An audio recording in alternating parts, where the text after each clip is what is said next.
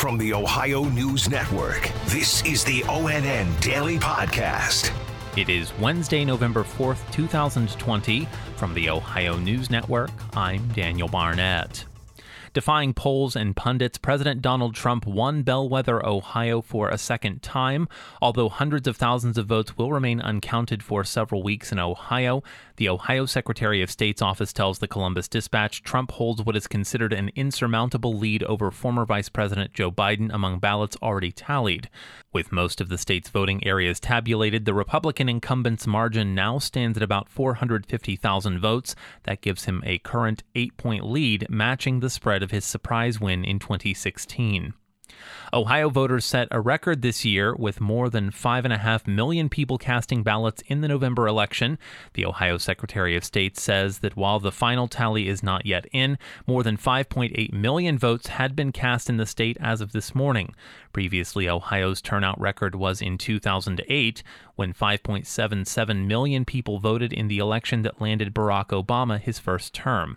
While this year's voter turnout is a record by sheer volume, Ohio will not set a record percentage-wise. There are 8.1 million registered voters in Ohio, so as of now, turnout is 72%. The all-time voting turnout record was set in 1996 when Bill Clinton was elected president. That year, 77.15% of registered voters showed up at the polls. Secretary of State Frank LaRose said yesterday evening that while there is still work left to be done, the election held in the midst of a pandemic was a success.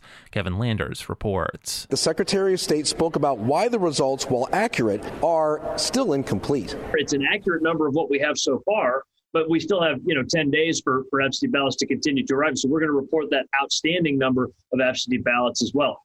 There are still more than 250,000 outstanding absentee ballots still to be counted. And when you consider how much attention was placed on this election regarding COVID-19, at the end of the day, poll workers were safe, voters got to cast their vote, and they left with very few issues. From the State House, Kevin Landers. The Ohio Supreme Court will welcome one new member, a former statewide office holder, who will narrow the Republican majority on the High Court to a thin 4-3 margin.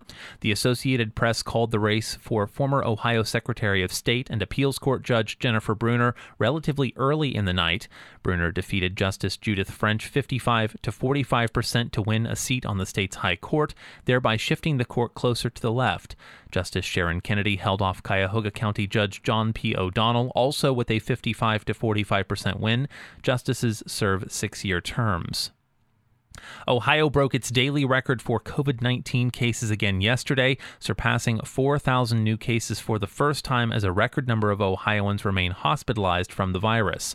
The record 4,229 new cases came as Ohioans went to the polls to cast their ballot yesterday. Governor Mike DeWine says Ohioans need to remain focused on minimizing the spread of the coronavirus. We've got to pull together. We've got to do what it takes so that we can get through this winter. What's at stake is, can we keep our schools open? Can we protect our elderly in nursing homes? And can we keep our hospitals from being overridden? The figure breaks the state's previous daily record of more than 3,800 newly reported cases, which was set Friday. The new cases bring the statewide total to more than 230,000.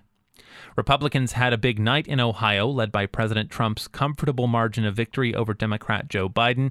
ONN's Tracy Townsend has more. In Ohio's congressional races, all 16 incumbents won yesterday. Ohio Republicans have held a 12-4 majority in the U.S. House delegation since the GOP-drawn map took effect back in 2012. At the State House, GOP legislators will keep supermajorities in the Ohio House and Senate even after a federal bribery scandal involving their former House Speaker. But a Democrat, Jennifer Brunner, did win a seat on the Ohio Supreme Court, narrowing the GOP edge 4-3. Tracy Townsend, ONN News. And in the Columbus suburb of Gahanna, the vote on a school levy that would generate more than $200 million over the next 37 years is razor thin.